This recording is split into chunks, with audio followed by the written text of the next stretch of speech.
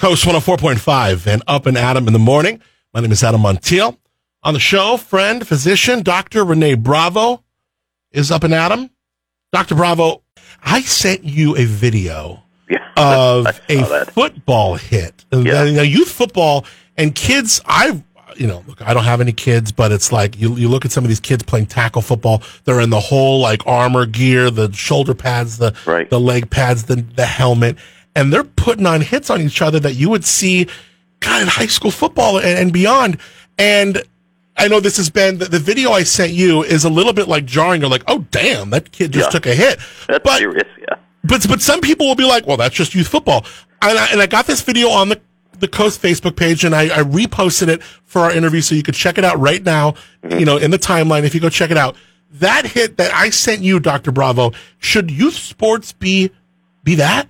No, unequivocally.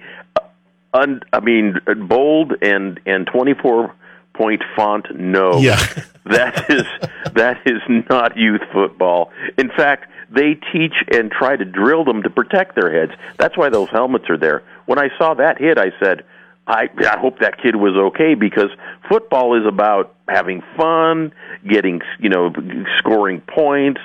It's not about getting traumatic brain injury. No, because that's what that whole thing was. No, that was just an outlier. But you're right. When I saw that thing, I winced and I almost dropped the phone. I said, "What was that?" Yeah, was that real? But yeah, you got to go check it out. Look at it on Facebook, because there are people that will defend that. I just get instinctively uncomfortable watching that.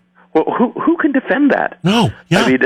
Truly. I have 5 sons, and they all played tackle football. Yeah. But that was not part of the culture. Hurting people was not part of the culture like that. Yeah. In youth in pee-wee football, as we used to call it, where the little tiny 8, 9, 10-year-olds go running at each other. Yeah. It's quite the opposite. Oftentimes, if you have a big kid that hits pretty hard, it's kind of funny when you watch the plays, because they actually the other kids don't like getting hit. They run away sometimes from the big guy.